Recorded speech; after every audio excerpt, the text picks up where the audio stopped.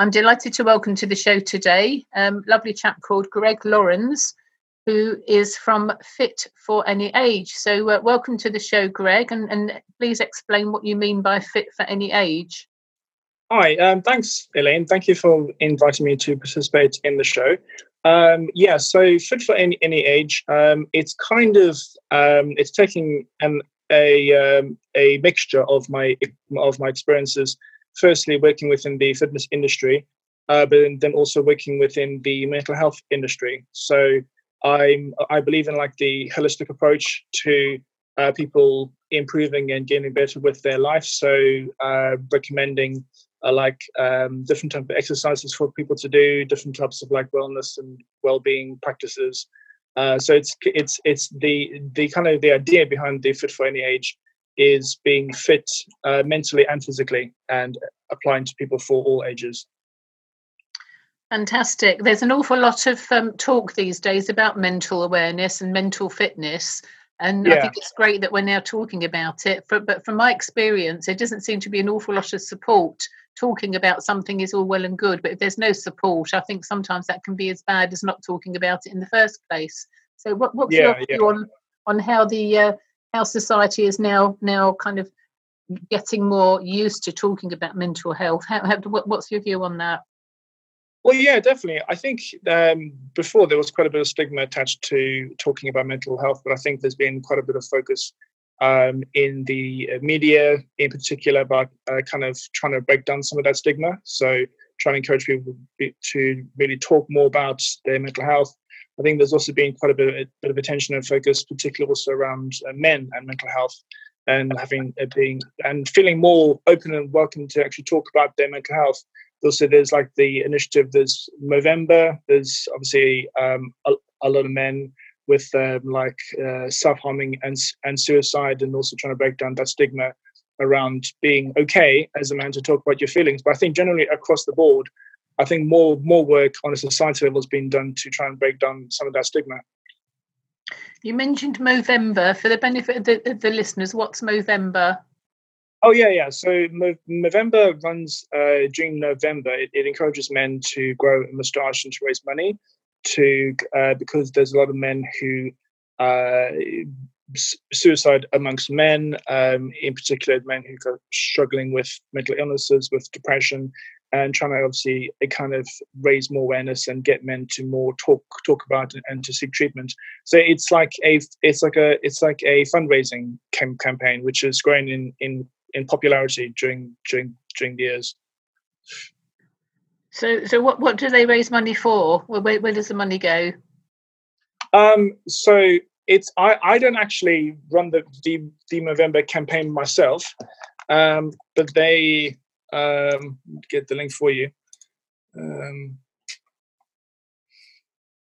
So it's kind of raising funds for tackling like prostate cancer, testicular cancer, mental health, and suicide for men. So it's helping to raise money to help men with the kind of the physical and their mental health. Okay, so there's a whole variety of different aspects and getting men to talk really. Why is it, do you think, that men are notoriously bad at talking about things? Because most health practitioners that I've interviewed on the show, most of them are women, and many of them, their clients are women. We don't come across very many men who are happy to talk. Why do you think that is? I think that there's been, again, it comes back to stigma, but it's also back down to the old, telling men to like man up and men not, for men kind of to not acknowledge their feelings and emotions is almost like a sign of weakness. And a lot of men take that and they don't actually seek the appropriate treatments, and some internalize, they ruminate, they self-medicate with alcohol or other substances, and it's really trying to kind of get men to feel that it's okay to talk. So I think a lot of men have been reluctant to open up because of those stigmas around talking about mental health. And I think probably for women, they feel more open to speak about how they feel. But yeah, I think there's work that's been done around the moment to kind of make men feel more comfortable to talk about how they feel. Who should men talk to when if they kind of can get the courage to speak up about how they're feeling, what's happening to them, and how they're managing or not managing or whatever? Who should people talk to? I mean, where do you go? What's the first point of call if listeners know somebody who's struggling? Where would you signpost people to?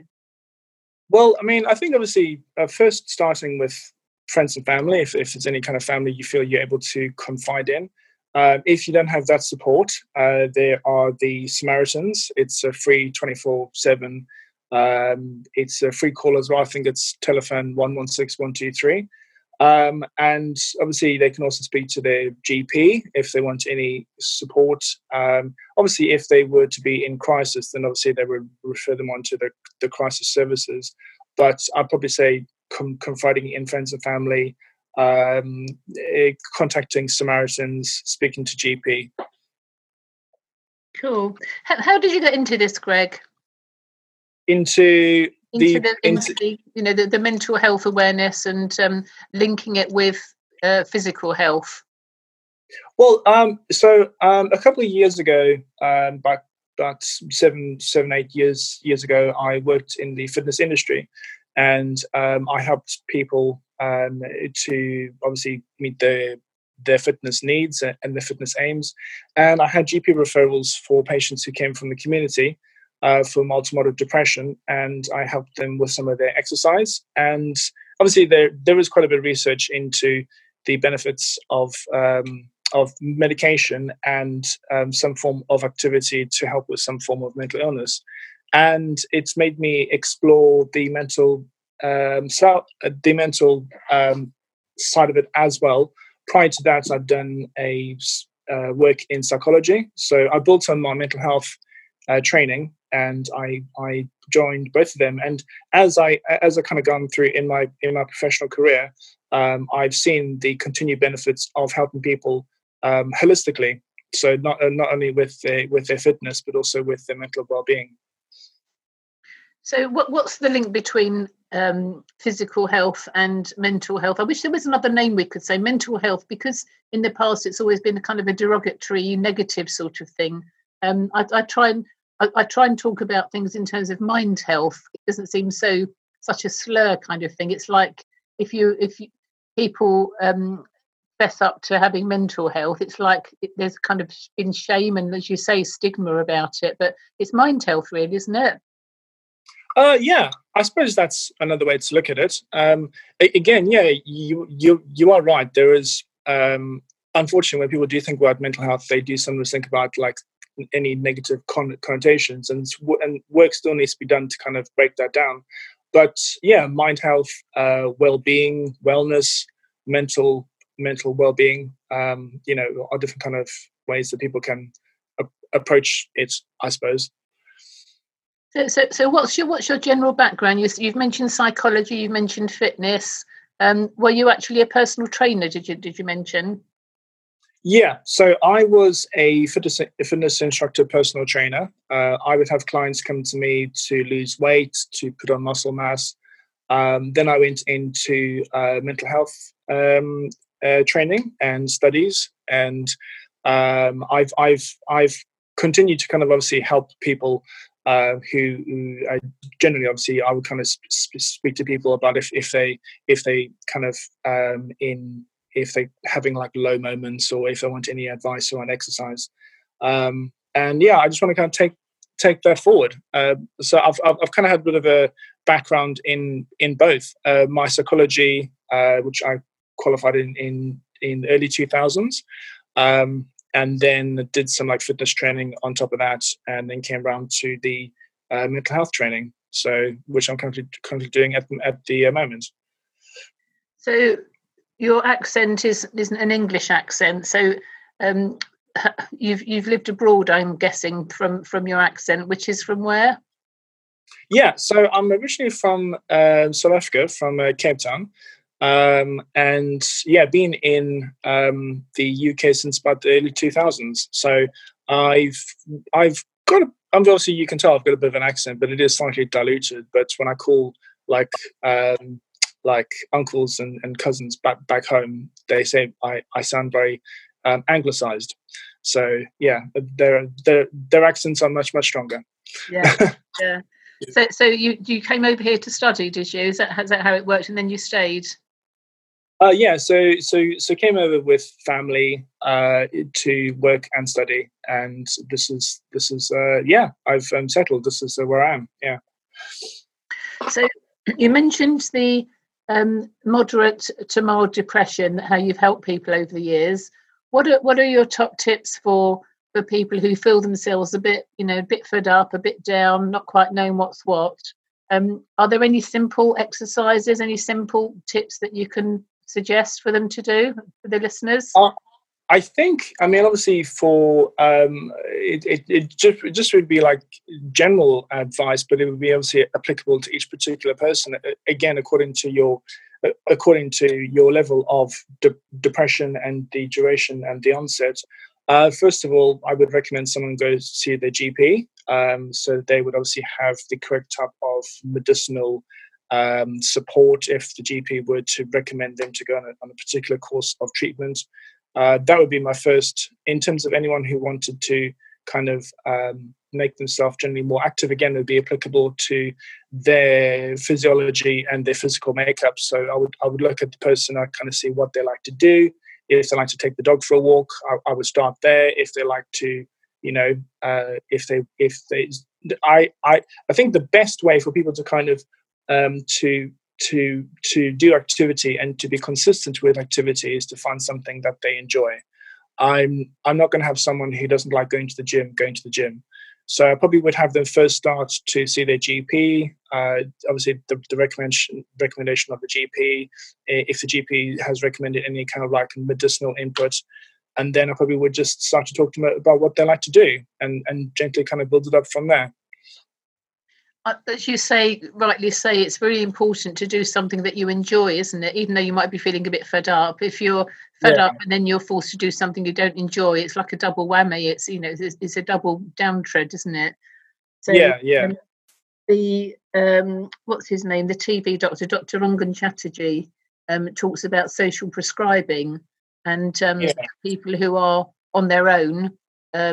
To perhaps don't have the support of friends and family that, as you suggest, is a good support network. If they don't have that, because there's an awful lot of people now on their own, aren't there? They are, yeah. So with the social prescribing, joining groups and going for walks, joining walking groups, or if you don't have a dog and you want to go for a walk, join a walking group. Or perhaps an allotment group, or something like that. So group stuff is very good. Kind of a sense of belonging, isn't it? Yes, absolutely. And again, I think if you have someone who is like depressed or is quite low, what people generally tend to do is they tend to isolate themselves. So they tend to not engage, and then when they tend to isolate themselves, then they might not be. That would also have a further kind of impact on their mental health and their well-being. So definitely, I think maybe getting them to join like social clubs, again, something which could be signposted through their GP, and even if they kind of just meet for like a coffee, like once a week, that would be a way to kind of get people to just get out the house and just to mix with people. But I think definitely kind of getting people to like meet up. Like-minded others who might be experiencing the same, especially if you are living by yourself. It's easier said than done, though, isn't it? So if fortunately, I've had a couple of moments, shall we say, in my 60-something years, but I can't say I've always been lucky. I've never really suffered with depression. I'm everybody's nightmare. I'm so optimistic. I get myself in trouble. Because I believe anything is possible. Kind of, what's the question? The answer is yes, sort of thing. And I know I do get on people's nerves with that.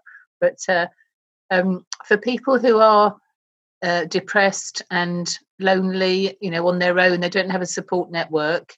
And here we are, saying, "Oh, go to your GP, go join a group, do all this." It must be so hard, really, really hard.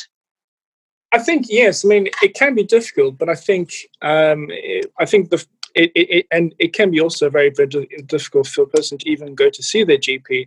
I think probably the what's important is for them to just try to pick up the phone and just to call the GP and just say, look, can I see someone? I just want to talk about my mental health and my mental well-being. And there's times under exceptional circumstances where the GP might be able to speak to them on the phone. But again, to reach a differential diagnosis, it probably would be more appropriate for the person to actually physically see their GP, because the GP might also need to see if there's any like underlying physical health issues that need to be addressed.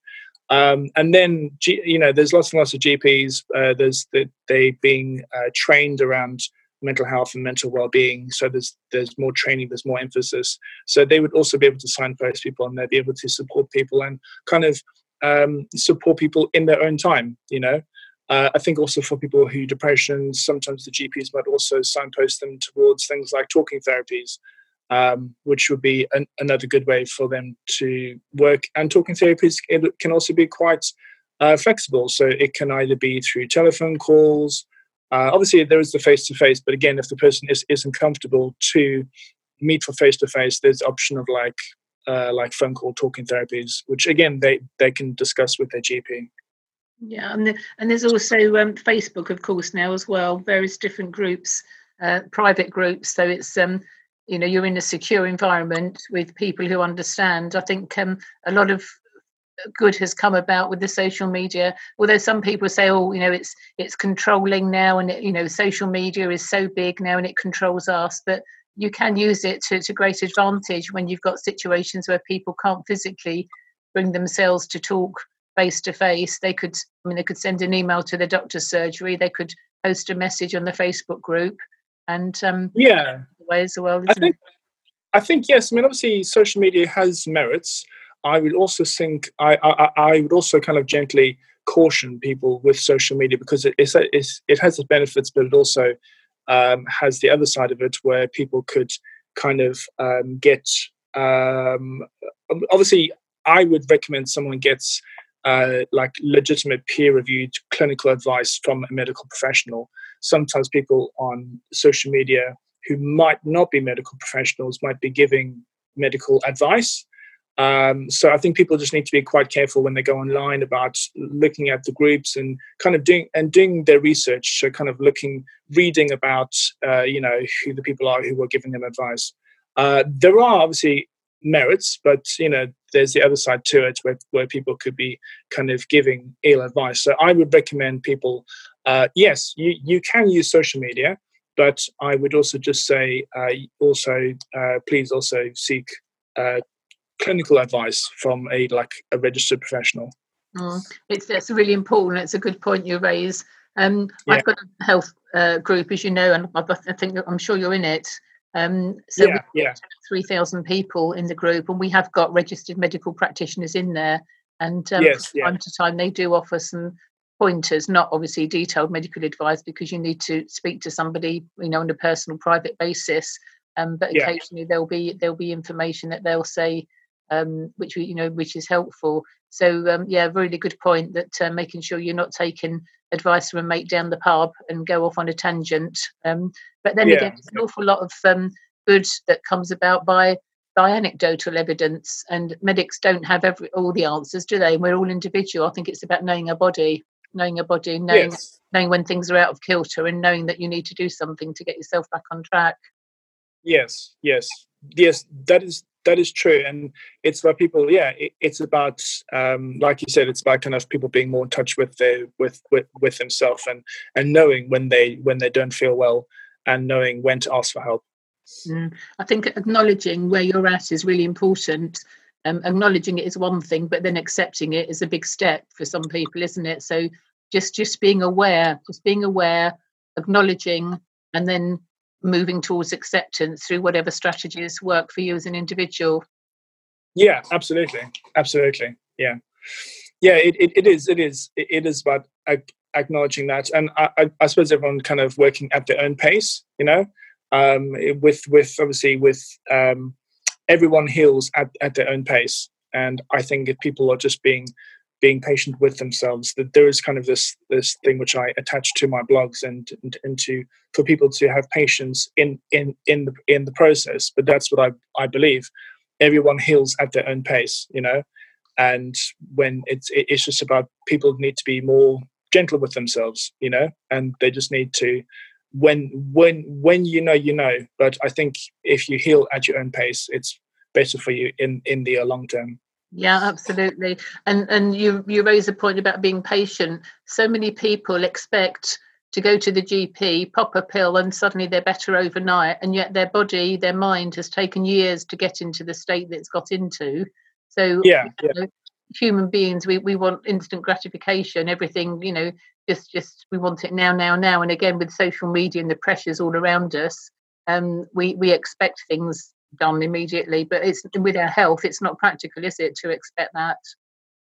Yeah, and you raise a very good point there, because we do live in a society where there is a lot of people kind of want things instantly, and it's trying to kind of, because as you mentioned, obviously, if someone's put on like a course of treatment, it might take several weeks, it might take several months for them to have effect, and to kind of for people to kind of slowly just kind of come to the realization that these things will take time. But some people, they might not stick with the course of treatment, either because of undesired side effects or because they're not seeing results as quickly as they wanted to. And again, it's about having that conversation just to have with people, to be like, look, you need to have patience in the process. It will take time. But generally, when people kind of stick with something, then eventually they will have results. But yeah, absolutely. It's about kind of having that discussion and kind of educating people, to kind of to wait for things to happen. Absolutely. It's taken me a long time to get my head around that one, because of my personality style and my impulsive nature. If I want to do something, I just snap to it and get it done. But not everybody's like me. We're all completely individual in terms of how we approach anything. And a lot of people will prevaricate, they'll and ah, they're not sure, they read something, it says do this, and something else says, oh no, don't do that, do something else. So people get overwhelmed, they get dizzy with all the Dr. Google advice and friends advice and so on out there. It can be quite a minefield, can't it? It can be, yeah. And you mentioned Dr. Google. It can be quite daunting, and it can be quite terrifying. I think anyone who Googles their medical symptoms on Google, it's probably the worst thing, because it'll tell you any number of things. I think it's quite easy for people to be bombarded with too much information, and sometimes people need a filter to kind of focus on what is most kind of prevalent thing. And again, I think it kind of comes back to people seeking help with medical clinicians and medical professionals. But I think sometimes also we tend to kind of clutter our lives and tend to overburden ourselves with too much. So I think sometimes it's for people to kind of look at their priorities and to see, well, what are my priorities at the moment? Do I want to, I want to feel better about myself. Okay, so let's work on that. How can I do that? If I want to kind of lose weight or feel better, okay. And it's about the long term. It's about setting like smart goals. It's about because I think if people kind of have like a long-term goal and realistically set the small goals about how to reach it, they're more likely to kind of get there. So it's about how people to kind of minimize and to focus on maybe like one or two things at a time. I think sometimes when we got like 100 things going on, it's too much and it become a bit overwhelming. So I would recommend people they'd start on like one or two small focuses and then create like mini steps to kind of get to where they want to go. So, if they're feeling quite low, I would say yes, obviously see your GP, and then maybe kind of make small social connections, and then slowly build up from there.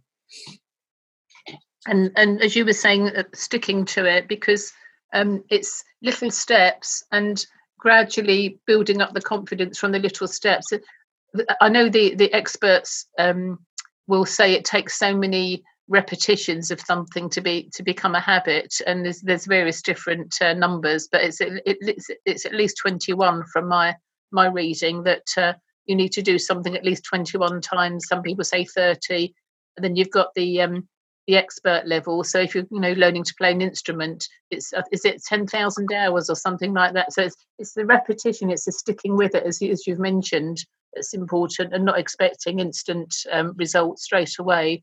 And then also, I think logging, journaling your progress. So if you write, I've started keeping a journal for the first time in my life, and I found that looking back on certain things, um, I, I've realised how far I've come, because I've kind of drew a line in the sand on certain things, and I'm looking back now and going, oh wow, that's where I was then. Look where I am now, and that's a kind of an easy way to feel better about things, because you're gradually moving towards whatever the goal is, as you say.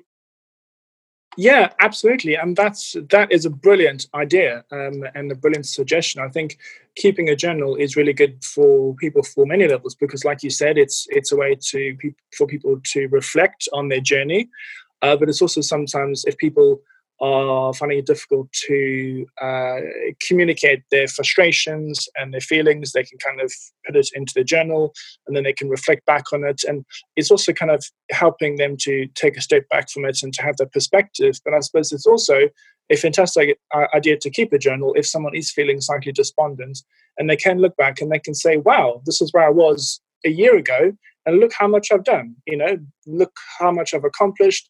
And I think that's a fantastic idea. I think it would be good if more people could keep journals. It could really kind of help them to reflect. Yes, yeah, and there's lots of good journals out there now.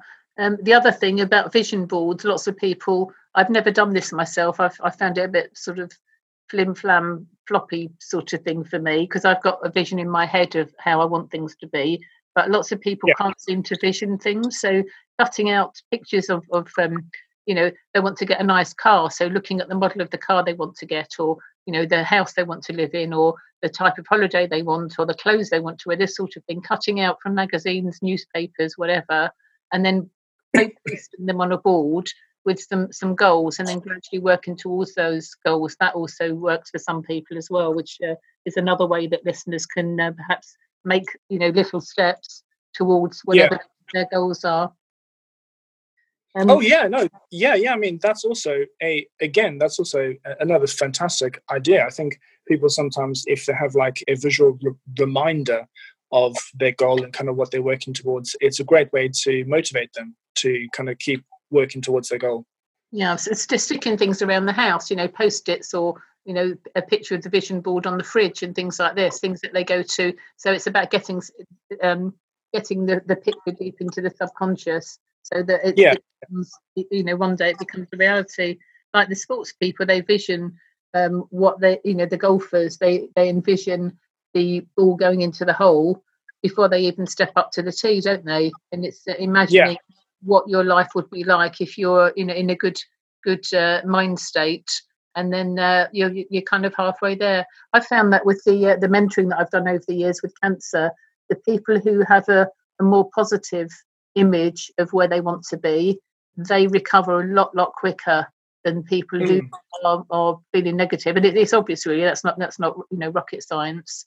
But on your point of being overwhelmed and so on, that's why I've created the Perfect 10 Wellness Program, because in all the time I've been mentoring, again and again, 10 different areas crop up as being the key things that people need to look at, and everybody will be different in the 10 areas. And there's a free download on my website, perfect-health.co.uk. So there's a free assessment tool that people can go to on there to see what the 10 areas are.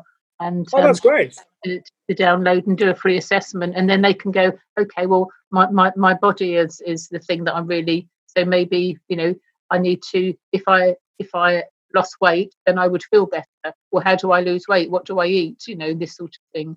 Or friends and family might be the issue. Maybe there's lots of negativity going on in the family. Well, maybe I need to give a rest, move away from those sorts of people, be more with more positive people.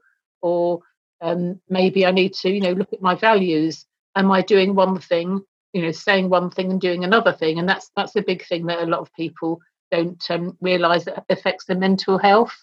So, and in the work environment, what's the work environment like?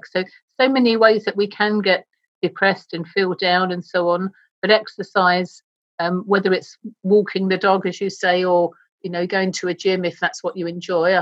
To me, I'd sooner stick pins in my eyes. I've tried it many times. It's not my thing at all. That's okay. That's okay. But being true to yourself, really, isn't it? Yeah, absolutely. And again, yeah, it's finding what you enjoy. I think people have been normally kind of ascribed activities which are outside of what they like to do, and they're like I said earlier, they probably would not stick to it. And gyms can be quite daunting. I think a lot of people, it's for many people, they don't know how things work, and they find it can be quite intimidating. For some people, they can find it's quite an enjoyable atmosphere. But again, it's just definitely kind of find what you like, even if it's walking, even if it's meeting friends for a coffee. So just again, just find what you enjoy, and just do what you enjoy. Brilliant. So tell us about your blog, Greg. So my blog, it's kind of like a weekly blog at the moment. And what I do is I look to kind of cover topics for physical health, for mental health, and well-being. I originally started it when I think about 2018. It was kind of fit for nearly 40. At the time, I was kind of nearly turning 40 at the time, and I was using it as like a fitness and wellness, like a personal journey blog, as you mentioned about keeping a journal, because I was looking to kind of lose weight for my 40th birthday. And then I found that the blog kind of evolved, and I wanted to kind of look at how I could help people across all ages, and it became more kind of like a exploring different subjects for other people. So then it kind of evolved into fit for any age, and it's I think the core focus is to help people who possibly have like desk jobs, moms, dads, men. There's one blog which I kind of wrote around men and mental health, also about preparing meals for work, because sometimes there's people who work in sedentary jobs, and there is quite a bit of obesity within the workplace. Sometimes people aren't very active, so they're sitting at their desk, they're grabbing what they can, they're eating snacks and stuff, and it's difficult sometimes to find time to make food. So it's also helping people, which I did feature in one of my earlier blogs. So helping people to kind of get themselves like fit physically and mentally. And each week I look at different topics. I think my most recent one was looking at like art and art therapy. So sometimes kind of helping us to do art and activities, or different types of activities people like to do to kind of help themselves if they are experiencing stress in their life. Art is a topic close to my heart. I can't even draw a matchstick man. I'm hopeless at drawing, and yet one of my cancer episodes. Each time I've had cancer, I've learned something. I've put myself on different courses and qualified in different things. And one time I learned to paint, and I was actually showing somebody yesterday. I've done 13 paintings, and I even sold one for charity. And fantastic! I'm going to restart painting again. My life's been a bit busy in the last 4 years, but I'm going to restart painting, and I'm really looking forward to it. It's so therapeutic, because while you're doing that, you're concentrating. You're not thinking about anything else, and when you turn out something that you're really proud of, it's just so uplifting. So you do absolutely, and art, but I suppose also other forms of, if people like to write, if they like to create music. Definitely, anything that you can kind of feel at the end of it, there's been like a creative process, and you can reflect on it, and you can kind of feel like a sense of achievement from it. But I'm really happy to know that art has helped you. Yeah, it's brilliant. And as I say, I can't draw a matchstick man, but I can paint. I use acrylics, and it suits me, because if I'm not happy with what I've done, I can just go over it and keep going over it until I'm happy with it. And then you, as I say, got something to show for it. So that's lovely. That's what helped me. And as I say, learning things and keeping the mind occupied, I think, is really important. A lot of people tend to sort of sit around and watch negative television and read negative newspapers. I've not bought a national newspaper in over 20 years. in fact more, probably 25 years now. I don't have a telly, so anything, I listen to Radio 4 Today programme on the radio in the morning, 6 till 9, and if it's not on there, I don't need to know about it. And in fact, I say 6 till 9, that's when the programme's on, but only probably listen to about 3/4 of an hour because they repeat themselves. Do you know, I completely agree. I mean, obviously, there are merits about news, but again, depending on what kind of news source you read, it can be very difficult and quite depressing to read the news. I think the last time I bought a newspaper was so that I could dry out my boots after going for a walk. But yeah, I mean, it's. I think definitely, it really is so important and so valuable for people to kind of keep a positive mindset and to kind of also to keep an open mind, obviously, when they're educating themselves with the news, but definitely to kind of not, because the news can be quite depressing and can be overwhelming at times. So it's about, yeah, absolutely keeping a positive mindset and kind of not being too kind of beat down by all the news at the moment. Absolutely. There's bad news everywhere. News headlines are what sell newspapers, negative headlines. Oh gosh, yeah. Read this, read that, whatever. But I stay away from it. And if anything, really important happens during the day, people tell you, it's on social media, so you do get to hear. I don't feel like I'm missing out. I have a filter on my Facebook group. I don't allow anybody to post without myself or another admin approving, because sometimes we get a run of and it tends to be things like, if they have storylines on these soaps, which I'm not, I don't watch anything like that, as I said. But sometimes a storyline will then invoke lots of different sharing on Facebook or other platforms, and then people will be sharing all this negativity.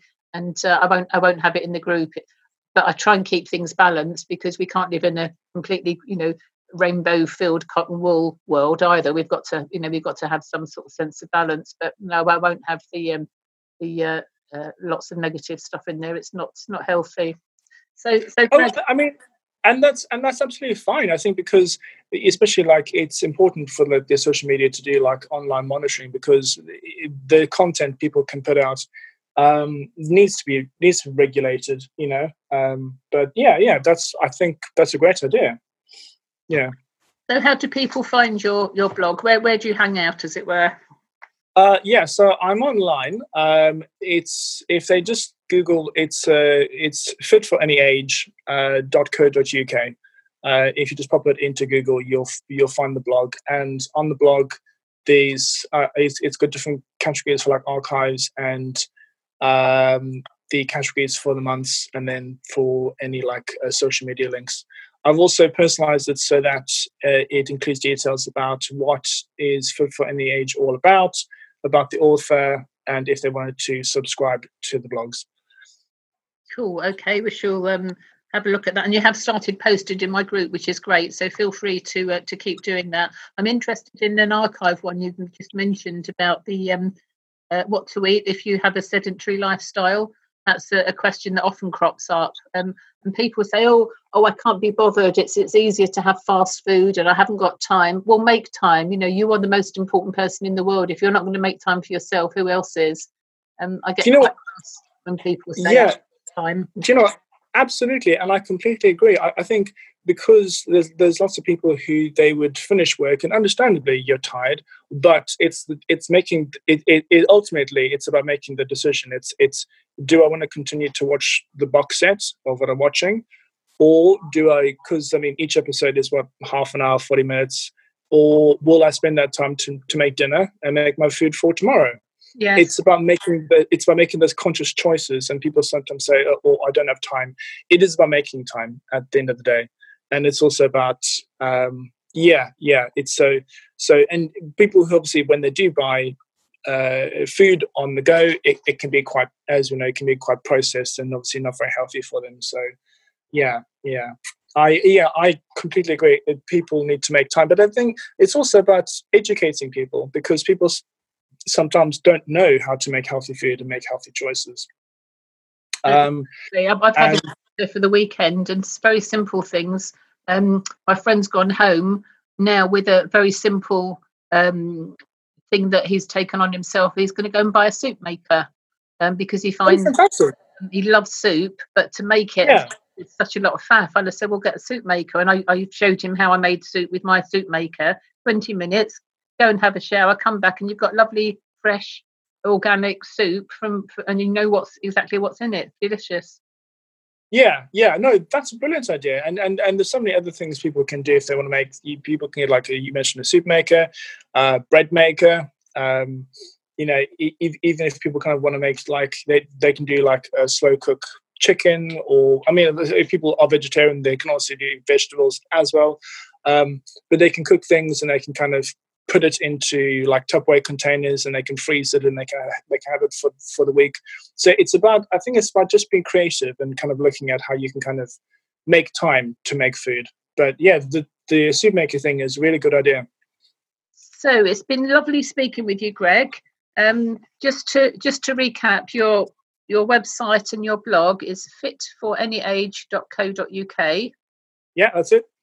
And are you on social media as well? Yes, I have a Facebook page. It is, I'll find the link for you. It's facebook.com/fitforanyage. Okay, so brilliant. And that's a page, is it? Yeah. So that's a page. That's a health and wellness website, but obviously that's also a link.